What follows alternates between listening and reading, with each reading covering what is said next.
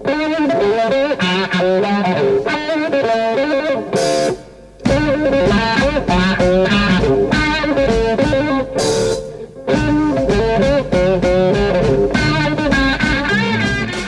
can't be neutral when we're talking about the destiny of Afro-Colombians and their fight for their land and their freedom.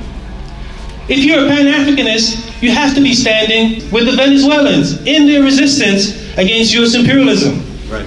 That's a fundamental basis of Pan-Africanism. It was not until 37 years after the end of World War II that all African countries were independent, bookended by Ghana in 1957 and South Africa in 1994. One of the major challenges we have today when it comes to the African continent, and that is a new scramble for Africa.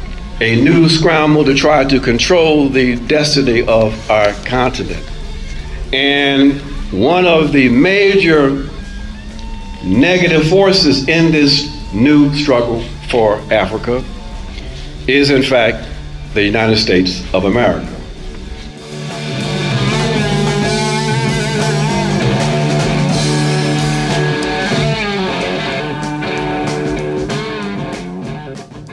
Welcome to On the Ground, onthegroundshow.org, Voices of Resistance from the nation's capital. I'm Esther Iverum, and today we spend the hour with the scholar Angela Sims and the activist Maurice Carney and Ajamu Baraka, speaking at the 60th anniversary program marking the historic 1958 All-African Peoples Conference held in Accra, Ghana. This program was at the Festival Center in Northwest D.C. on Saturday, February 17, 2018. That 1958 conference was the first major Pan-African gathering organized on African soil, and the theme was Hands Off Africa. Organizers for this anniversary called on the global African family to continue the fight for a free, liberated, and self-determined Africa. The MC and one of the organizers is Ganyaka Lagoki, professor of history at Lincoln University. Today, we decided that the conference was going to be about Pan-Africanism and decolonization today, lessons from the 1958 All-African Peoples Conference. We have three speakers. Angela Sims is a doctoral student at the University of Pennsylvania, and she's going to talk about the Pan-African solidarity during that time. And then we have Maurice Carney, who's going to talk about the historic significance of the revolution gathering, and Ajamu, we will talk about the militarization of Africa by foreign powers. So I'm going to call on the stage Angela Sims.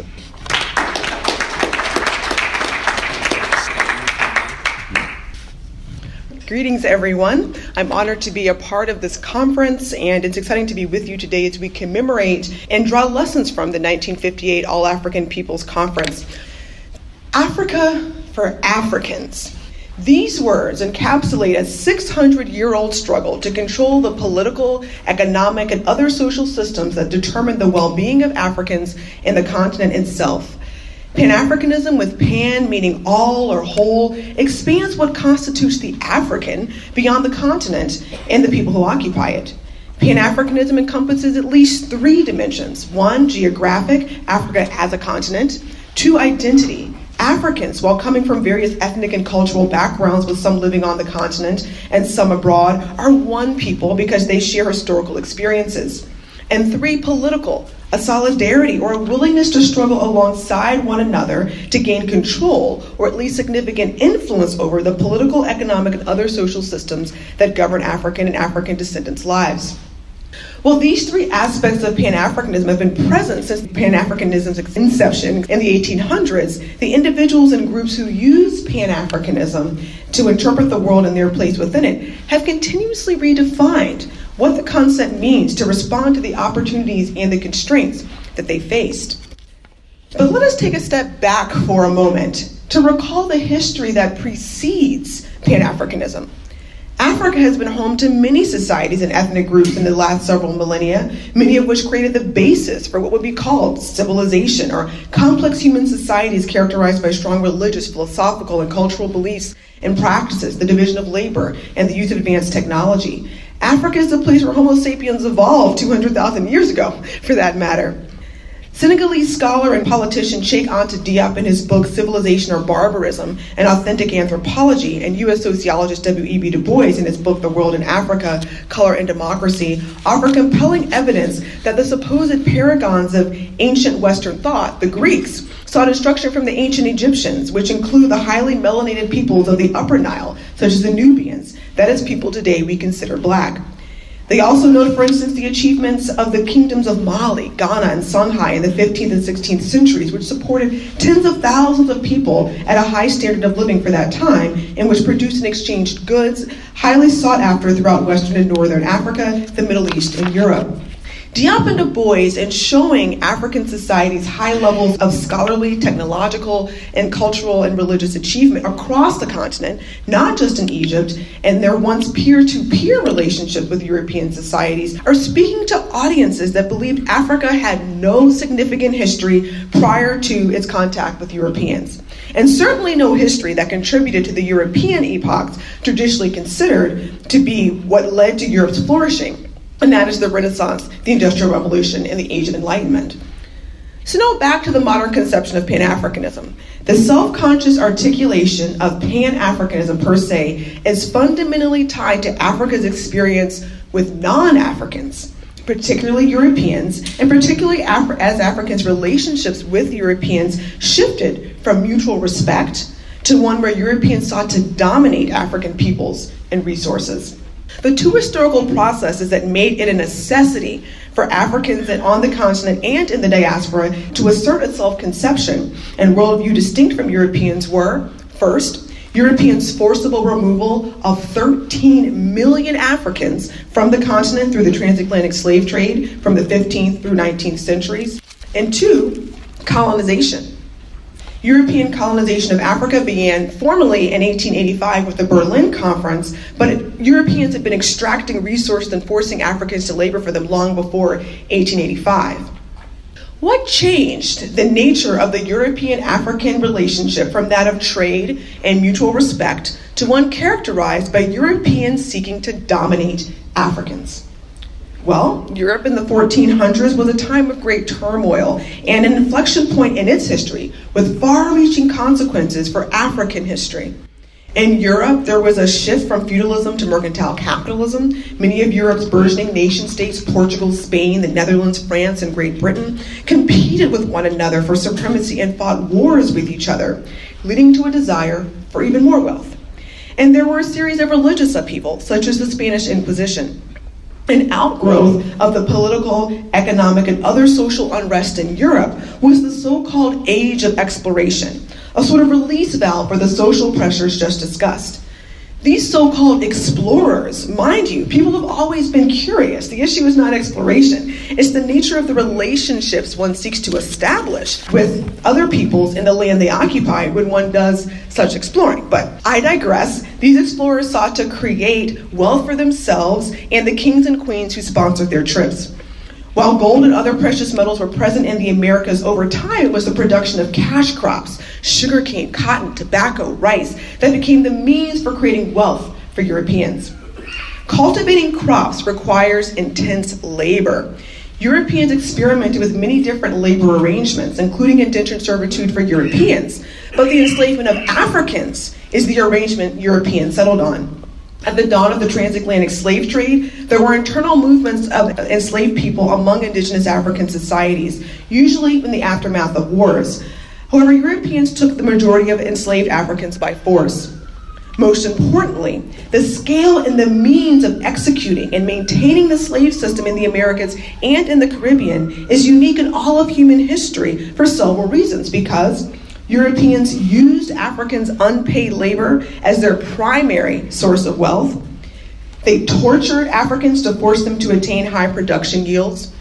They instituted a system of perpetual intergenerational transmission of slavery from parents to their children, and devised human ranking schemes and pseudoscience to normalize and rationalize Africans' enslavement and their social death, to borrow a term from U.S. sociologist Orlando Patterson. Racism is an outgrowth of slavery. It reflects the need to justify the unjustifiable. It is in this context, in the late 1800s, where enslavement, racism, colonialism, and imperialism were the modal experience of African and African-descended peoples, that Pan-Africanism developed among Africans in the diaspora. Though it is important to note that maroon societies, armed resistances, and other forms of contestation were common among enslaved Africans. Perhaps most notably, under the leadership of Toussaint Louverture, enslaved Africans in Haiti revolted against the French colonizers, becoming in 1803 the first black nation state in the Americas. Trinidadian scholar C.L.R. James writes about the Haitian people's role in the French Revolution and ultimately how they secured victory over Napoleon's forces and thus independence from France in his book Black Jacobins, Toussaint Louverture and the San Domingo Revolution. The first political mobilization of Pan-Africanism occurred in London in 1906 under the leadership of Trinidadian lawyer Henry Sylvester Williams, who fought against British colonialism in Trinidad. Another instrumental figure in the development of Pan-Africanism is W.E.B. Du Bois. Du Bois led 4 of the 5 Pan-African Congresses held before the first wave of African countries were independent of their European colonizers.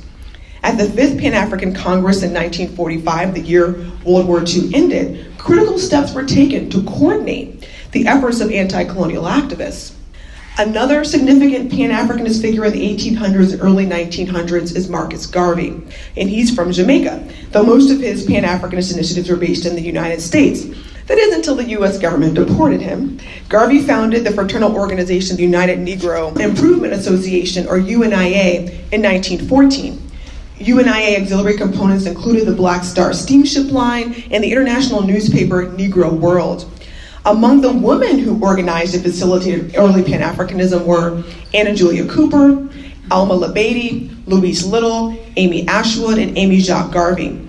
Pre-World War II African leaders laid the bedrock that the post-war independence movements in Africa would build upon.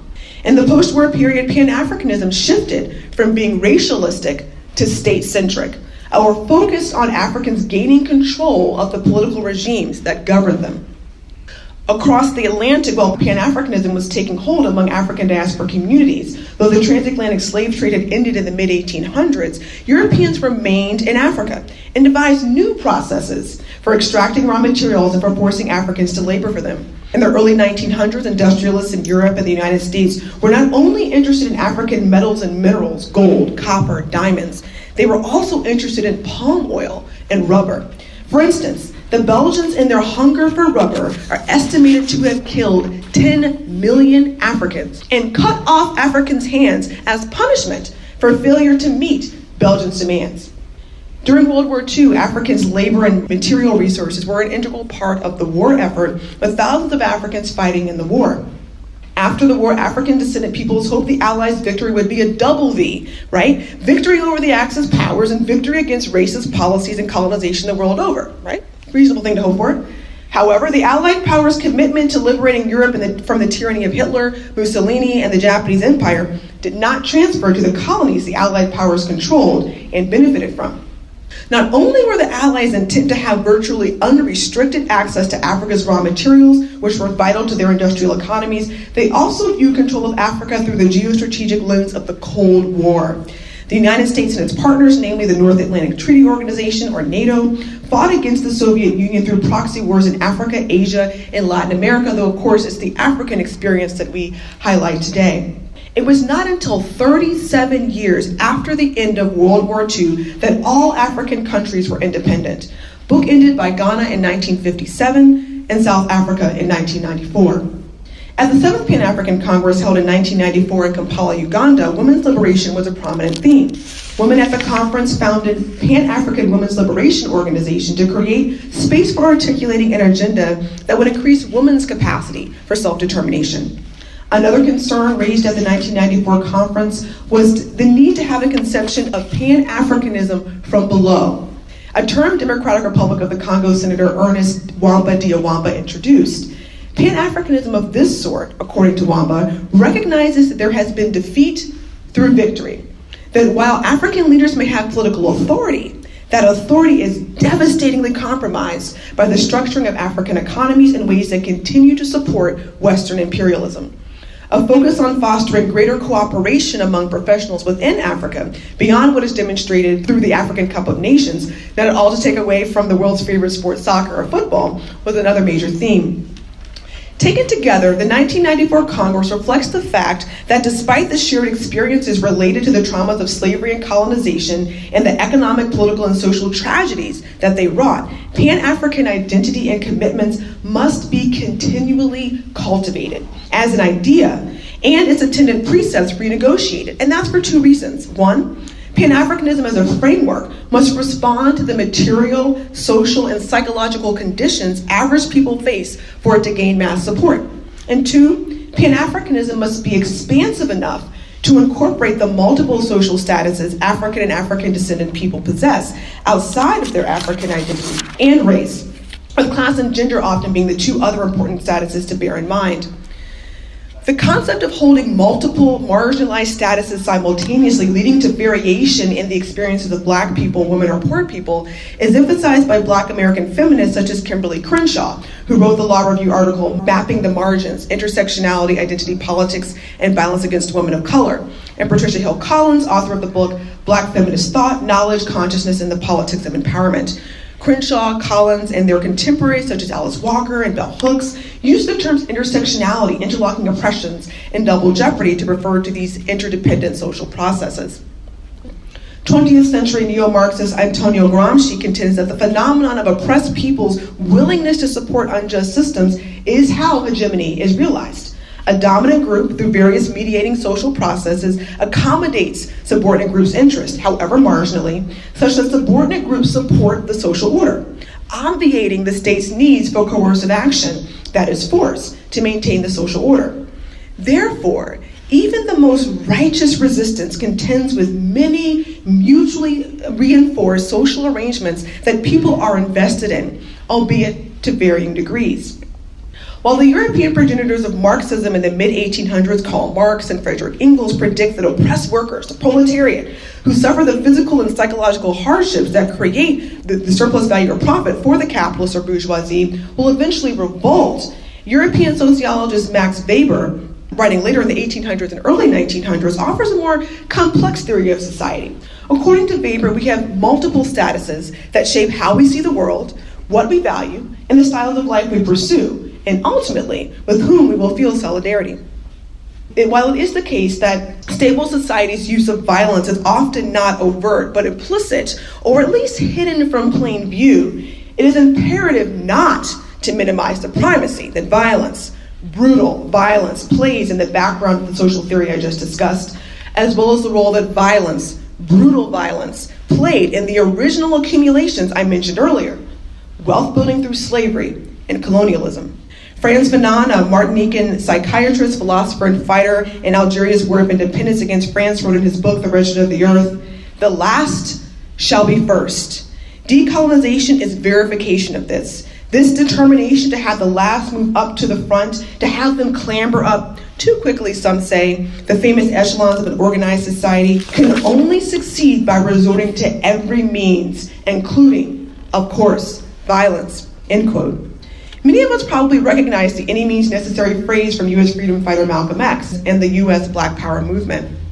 Fanon's conception of violence is a sober recognition of what it will take to confront and overcome the existential threat Black people face. Fanon saw that non-alignment, or choosing not to participate in the Cold War, was not an option. Africa was the site of endless proxy wars and contests between the United States and its allies and the Soviet Union. Furthermore, Fanon argues that even the dichotomy of East versus West was just that historical moment's instantiation of a more essential issue: the ability of all people on Earth to have access to the resources necessary to live lives that reflect their God-given potential. In this vein, Fanon states in The Wretched of the Earth, quote, "The basic confrontation, which seemed to be colonialism versus anti-colonialism, indeed capitalism versus socialism, is already losing its importance. What matters today, the issue which blocks the horizon, is the need for a redistribution of wealth. Humanity will have to address this question no matter how devastating the consequences may be," end quote. Guyanese historian Walter Rodney reinforced Fanon's point when he shared at the Sixth Pan-African Congress in 1974 that Pan-Africanists must fight against the many guises of exploiter classes, whatever their race or color, class position, whether they are from indigenous groups in Africa or from elsewhere. And Martinican scholar Aimé Césaire argues in his book Discourse on Colonialism that the forces that led to human cataclysms like the 20th century wars haunt us today. That Adolf Hitler and the Third Reich and similarly oriented totalitarian regimes are a logical downstream of unmitigated desire to achieve a superhuman race based on one definition of human achievement, and where there is no regard for the cost incurred by people deemed inferior. As we look forward to consider how we can make Africa for Africans and how Pan-Africanism can serve as a means to achieve this, we must take heart of the fact that Pan-Africanism must be grounded in people's daily lived experience. To do this, Pan-Africanists must work in concert with other civil society groups, from neighborhood associations to church groups to book clubs.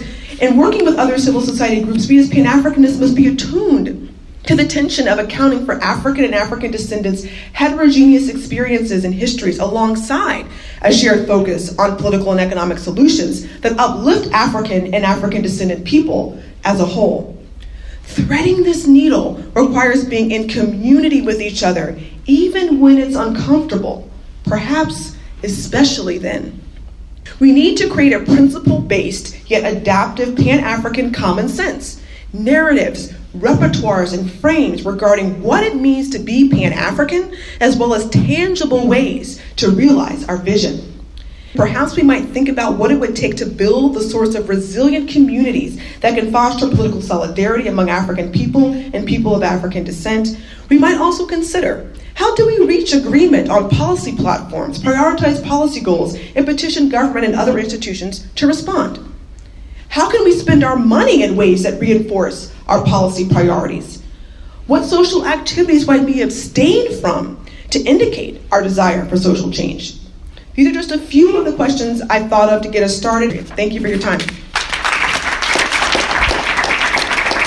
Thank you very much, Angela Sims. Now, the next person is going to be Maurice Carney, Director of the Friends of the Congo. Today he's going to talk about the historic significance of the conference. Maurice Carney, to the stage. Thanks, Maurice. Thank you. Thank you, Michael. Good afternoon, everybody. It's a pleasure to be back speaking about the motherland. What I would like to convey throughout the presentation, even though we're taking a historical look, the underlying fundamentals, the principles that were in motion at that time obtained to this day. And what that requires is the type of resistance that we saw there at that time should also be in place today. So I'm making an argument for continuity. We tend to look back at historical events in vacuum, as if we're celebrating something in the past, as if those forces that Nkrumah and Padmore resisted somehow disappeared when they left the scene. If anything, they're more intractable, more insidious today than they were yesterday. If not, for the very reason that we're probably less conscious and less aware of the insidious nature of the imperial forces. So what I'll do in the presentation talking about the 1958 All-African Peoples Conference is provide some context before we get to the 58 conference. That's my charge today. And that 58 conference that occurred under the leadership of Kwame Nkrumah was a culmination of a series of conferences, Pan-African conferences. So really, at the basic level, what is Pan-Africanism and Pan-Africanism anyways? At the very basic level. Tony Martin says of Pan-Africanism that it's the attempts of African peoples to link up their struggles for mutual benefit. Padmore goes on to say it's the solidarity of Africans and people of African descent. At its highest stage, its highest level, we go to Nkrumah and Kwame Ture, where Ture says that it's a liberation and unification, total liberation and unification of the African continent under scientific socialism. That's the aspirational aspect of Pan-Africanism. So the Pan-Africanism has been a march of liberation. We look at it normally starting with the 1900 Pan-African Conference, organized by Henry Sylvester Williams and Bishop Alexander Walters of the AME Zion Church. However, what we do know through our history is that prior to that, there have been Pan-African activity, probably defined in what George Shepperson's called the small p of Pan-Africanism. George Shepperson talks about the small p and the larger p. Small p meaning social activities, cultural activities, activities that are not necessarily a unified political march. So if we look at figures in the Americas, figures like Henry Highland Garnett, we look at Bishop Henry McNeil Turner, we look at figures like Martin Delany, from who we get the term Africa for the Africans. We're very much involved in the late 1800s in Pan-African activity before we get to the Pan-African conferences of 1900. Even figures in Brazil and Angola in the late 1870s spoke of the United States of Africa. So in 1900, with Henry Sylvester Williams and Bishop Alexander Walters, it was at the 1900 conference where we see figures like, as Angela mentioned, Hannah Julia Cooper were participants. W.E.B. Du Bois, Blaise Diagne was an early African that was involved in the Pan-African movement starting in the 1900s. It was there that the resolution came out where W.E.B. Du Bois addressed to the nations of the world. And out of this conference, that's where we get Du Bois 3 years before the Souls of Black Folks saying the challenge of the 20th century is the color line. It is out of that conference we find the articulation on the part of African elites of a moderate demanding the ending of discrimination, demanding better treatment for colonial subjects under colonialism, demanding that the great powers that were entrusted with African states, colonial states, that they provide greater space for political engagement. So at its core, it was a moderate demand. This first Pan-African conference by Sylvester Williams was then followed up by a series of Pan-African congresses from 1919 to 1945, which for all intents and purposes, W.E.B. Du Bois carried on his shoulder. And those conferences from 1919 to 1945, they also reflected a very moderate demand on the colonial powers.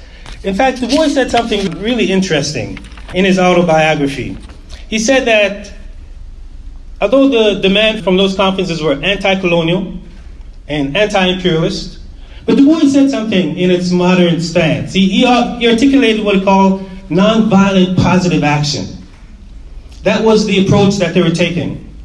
However, Du Bois said in his autobiography that he was keenly aware of the guns and the power of the imperial forces, the colonialists. So those conferences were circumscribing their demands based upon the realities of the violence that could be waged upon African subjects. So that explains in part why those conferences were moderate in nature, from the 1919 in Paris right up to the Manchester Conference. And those conferences leading up to the Manchester Conference were led primarily by elites.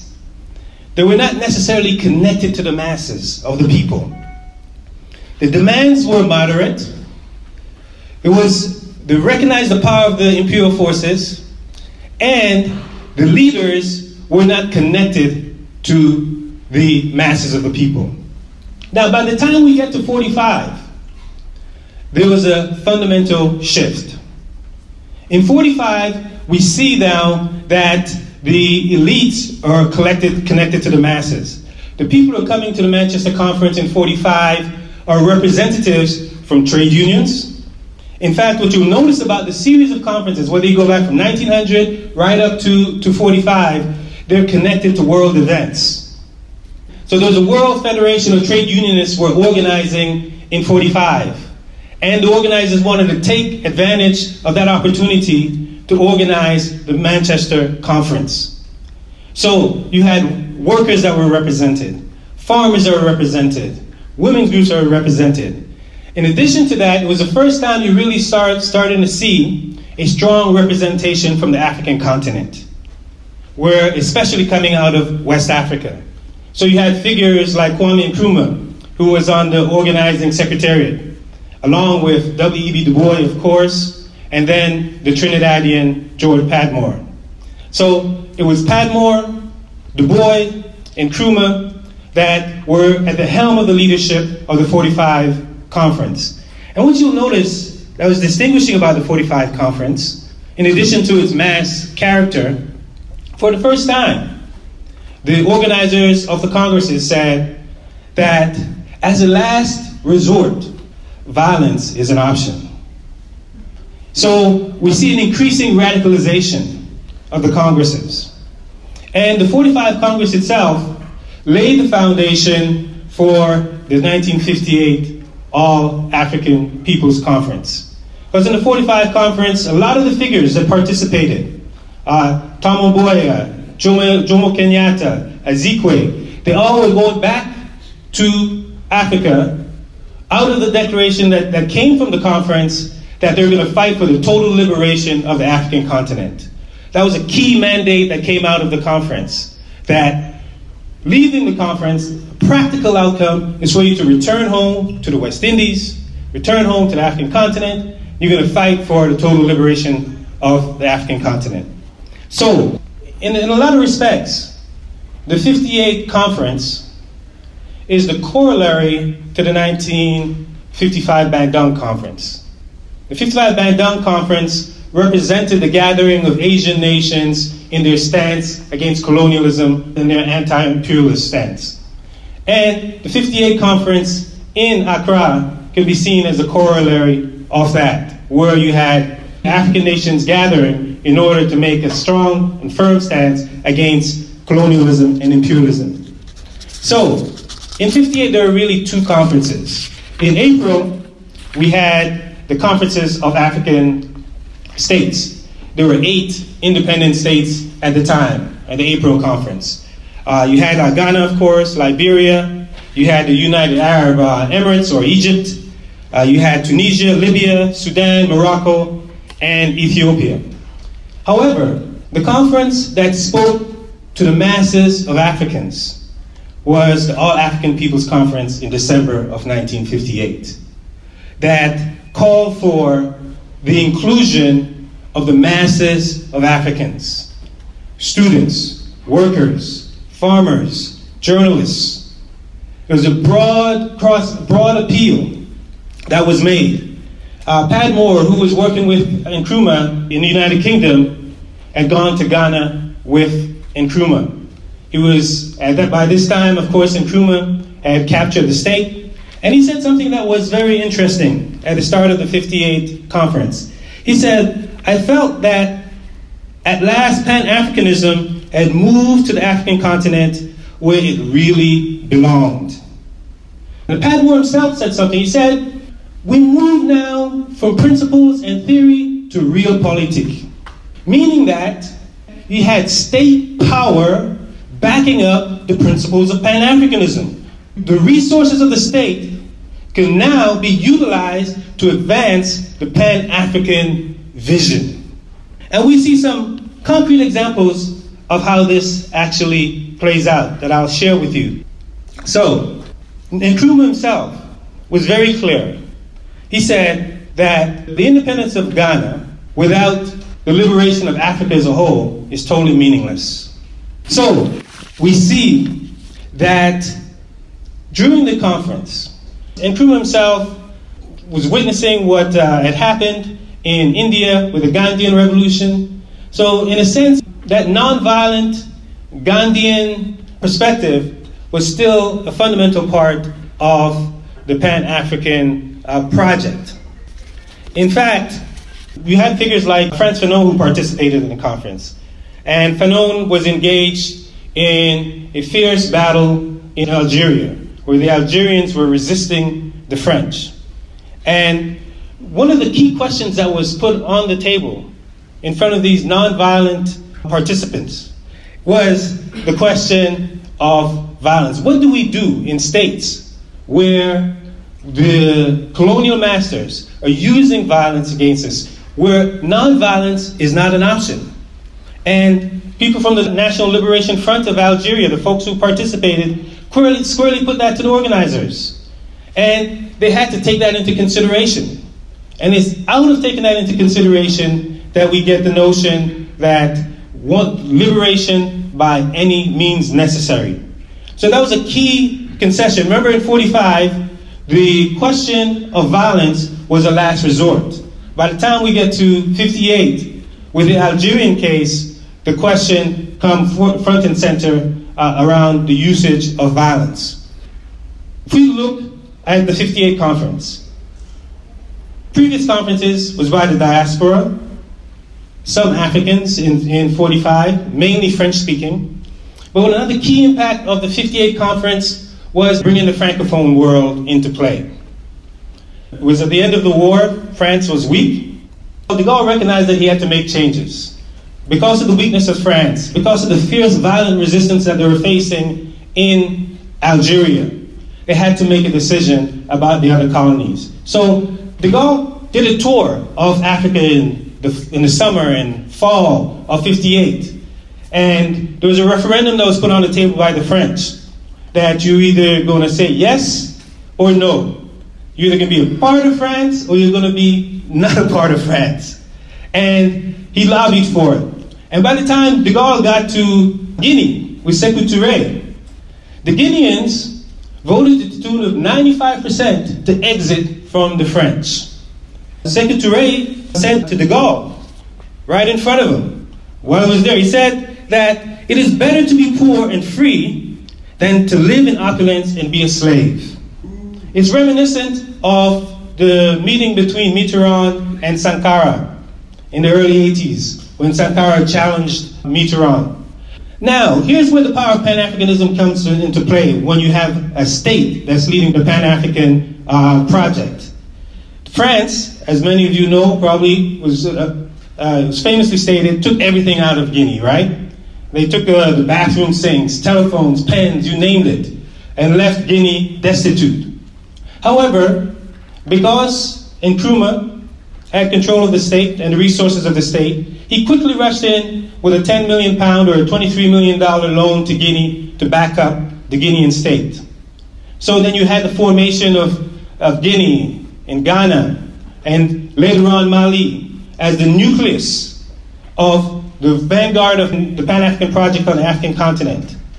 So in addition to the state backing up the Pan-African project, we see that those delegates who left the 58 conference, whether Roberto Holden in Angola, they went back emboldened to fight a stronger battle within their own countries. Holden in Angola went back to fight a violent resistance. Felix Moumet in the Cameroon went back to fight a violent resistance. Patrice Lumumba, most notably in the Congo, he went back to fight as well. At the moment Patrice Lumumba got back in December of 1958, he organized a rally in the Congo. Thousands of people came out. And these leaders were able to go back knowing that they had the backing of a strong state that can come to their rescue. But it wasn't only these leaders. You started to see different federations starting to form, Pan-African federations, journalists federations, workers federations, farmers federations, women's federations. So you have these Pan-African formations coming out of the 58 conference with a strong spirit of anti-colonialism, anti-imperialism, and the fight for the full and total liberation of the African continent. So I'm going to bring it to a close. Pan-Africanism has always been anti-colonial. That's the basics, clearly. It has always been anti-imperialist. That's a basic of Pan-Africanism. George Padmore really lays it out when he says the fundamental principle and objective of Pan-Africanism is not to be neutral in anything affecting the destiny of Africans. So what does that mean? That's not something that's just stuck in 1958. We can't be neutral when we're talking about the destiny of Afro-Colombians and their fight for their land and their freedom. We can't be neutral when we're talking about the destiny of Afro-Venezuelans who have benefited from the Chavez era and is now under withering attack from U.S. imperialism. If you're a Pan-Africanist, you have to be standing with the Venezuelans in their resistance against U.S. imperialism. Right. That's a fundamental basis of Pan-Africanism. You can't be neutral in the case of Togo, with the Togolese fighting to get rid of a 50-year dynasty that was imposed on them by the French. You can't be neutral in the case of the Congo, with the youth who were resisting a Kabila regime that was facilitated by the French and the United States. So Pan-Africanism is not something that's stuck in the past. It's not a historical relic, but it's a living, breathing, fundamental desire on the part of African people. We may be a distance away from arriving at a total liberation of Africa, total unification of Africa under scientific socialism, but the operational principles still obtain, that we have to secure the base. Thank you. Thank you very much, Maurice Kane. Now, in 1958, there was one slogan that was Hands of Africa, and then today, people who are fighting against AFRICOM and the militarization of Africa are using the same slogan. Baraka is going to talk about that. Thank you very much, sir, and it's a privilege to have you here. Thank you very much. It's really a pleasure and an honor to be here. I greet you by saying once again, what is the universal objective of our people? And that is power to the people. Power to the people. That is the message, that is the objective that came out of the 1958 conference. That, in fact, is the objective that we have to fight for today.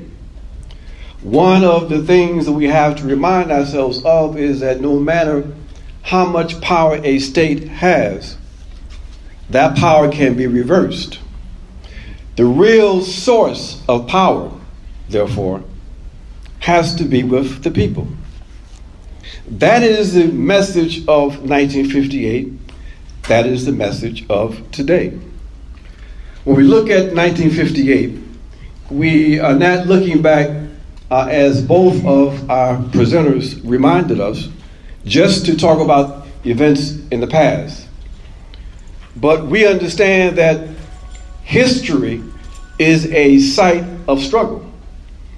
History is a place where we contest the enemy. George Orwell had a very interesting quote. He said, "Who controls the past controls the future.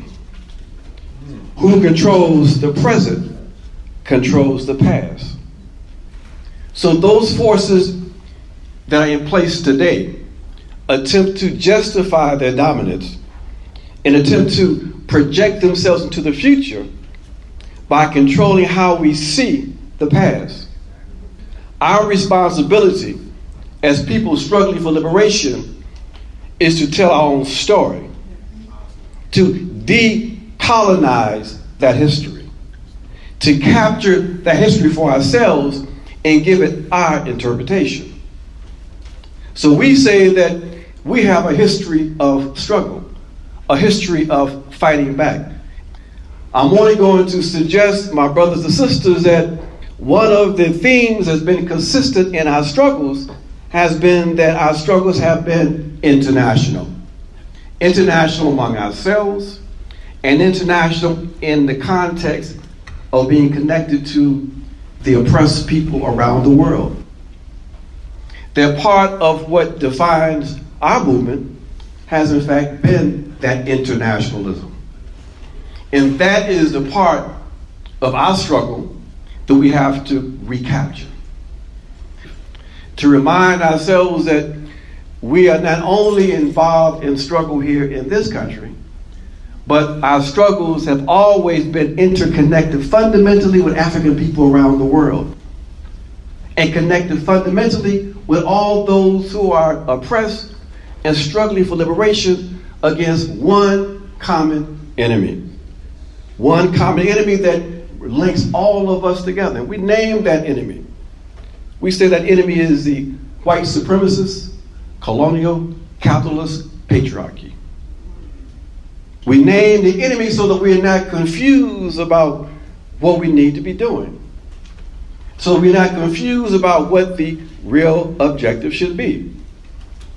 When you understand that we're up against an enemy that is structured, that is committed to maintaining its dominance globally, then you won't be confused by efforts to suggest to us that we can reform the structures, that we can make some little changes, that all we got to do is get rid of a Trump and bring in a Democrat and everything will be all right. When you're clear about who you are, when you're clear about your enemy, then you understand your responsibility. And you understand your responsibility is not to reform this thing, but to destroy it, to transform it, to build something different, because we can be different. And in the process of us changing ourselves, we also change the system, not just for ourselves, but for those who come after us.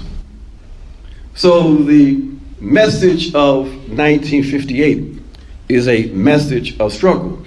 It is a message of returning to the source, as our dear brother Amilcar Cabral frames it. That as important as state power can be, and it is, the real source and most consistent source of power is in fact the people. So one of the things we have to do to try to intensify the struggle that we are involved in globally is to make sure that we strengthen the people, make sure we're clear about what we have to fight against, and to be vigilant against those new forms of oppression and exploitation. And one of the major challenges we have today when it comes to African people, when it comes to the African continent, is what we see now 60 years after 1958, and that is a new scramble for Africa.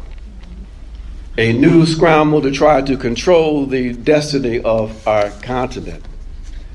And one of the major negative forces in this new struggle for Africa is, in fact, the United States of America.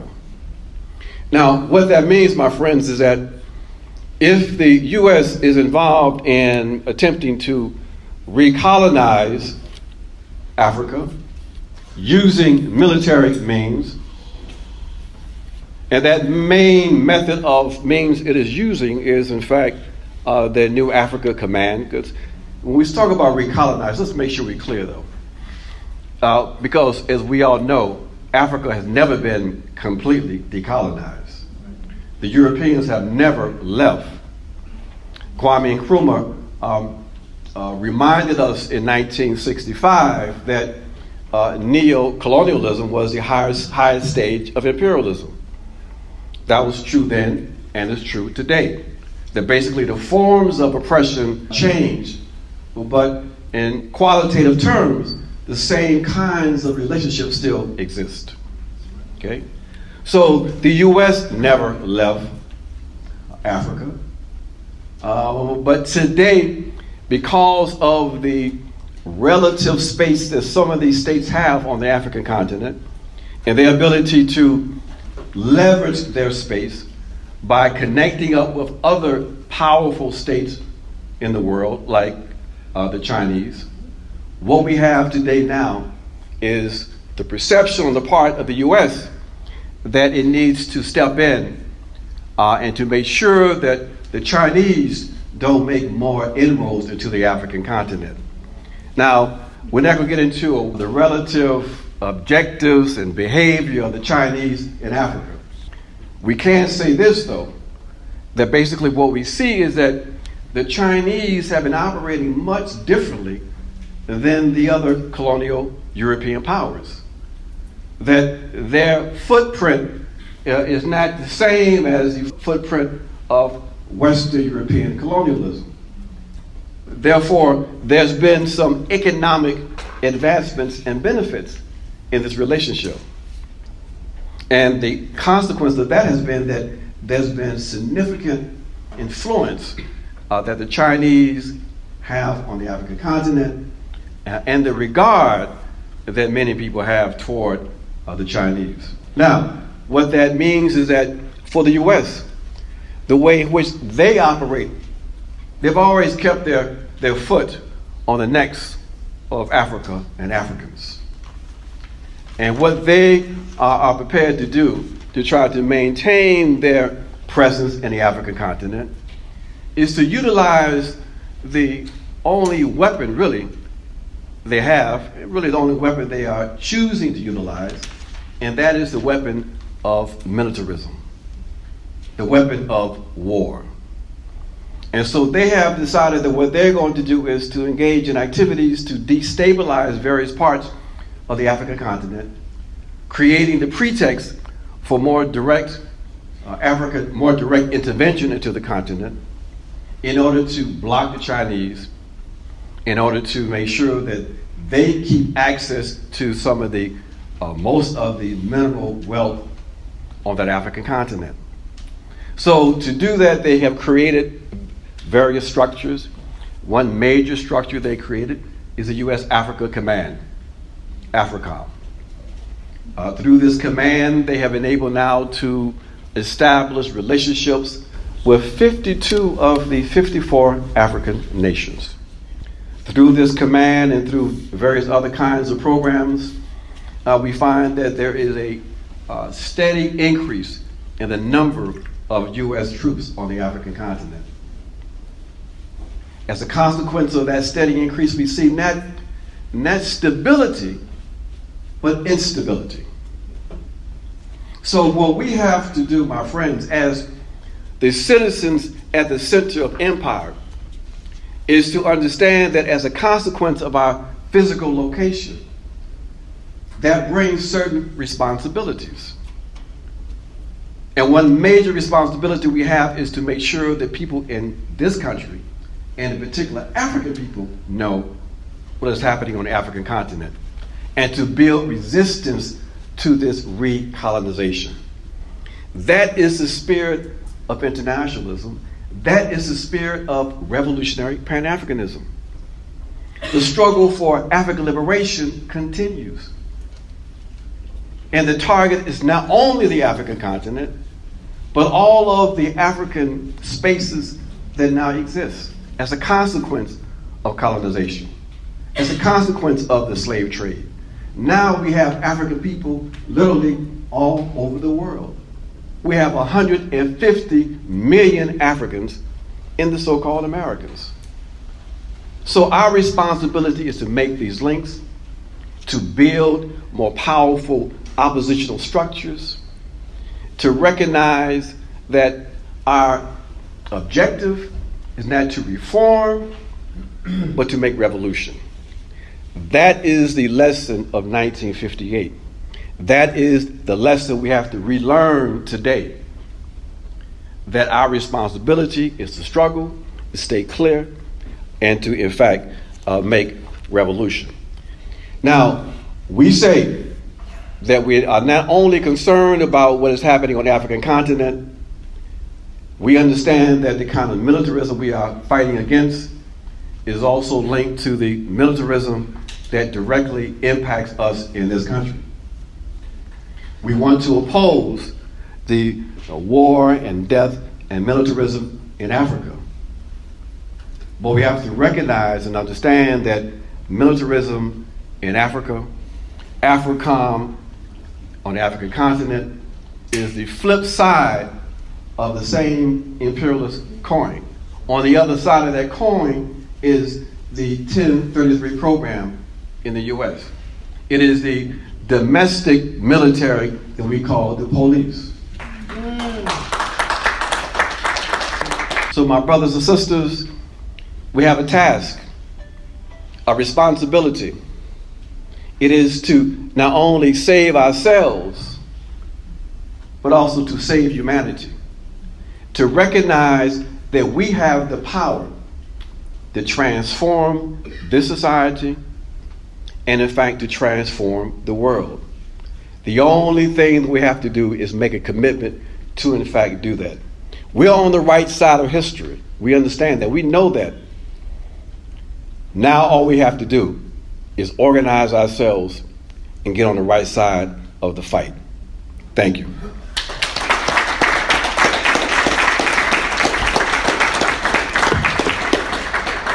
You have been listening to Ajamu Baraka, National Organizer for the Black Alliance for Peace, speaking at the 60th anniversary program marking the historic 1958 All-African Peoples Conference held in Accra, Ghana. Before Baraka was Executive Director of Friends of the Congo, Maurice Carney, and at the top of the hour, Angela Sims, a doctoral student at the University of Pennsylvania. This program was at the Festival Center in Northwest D.C. on Saturday, February 17, 2018. That 1958 conference was the first major Pan-African gathering organized on African soil, and the theme was Hands Off Africa. Organizers for this anniversary called on the global African family to continue the fight for a free, liberated, and self-determined Africa. The MC and organizers was Ginyaka Lagoki, professor of history at Lincoln University. And that will do it for today's show. This is On the Ground, Voices of Resistance from the nation's capital on Pacifica Radio. You can reach us and listen to complete versions of our shows on our website, onthegroundshow.org. Please like our Facebook and Twitter pages at On the Ground Show and subscribe to our podcast on iTunes. I'm Esther Averum. I'll be signing books Saturday, March 10th at the Black Expo at the Renaissance Downtown Hotel in Northwest D.C. Thanks for tuning in. Until next week, keep raising your voice. Peace.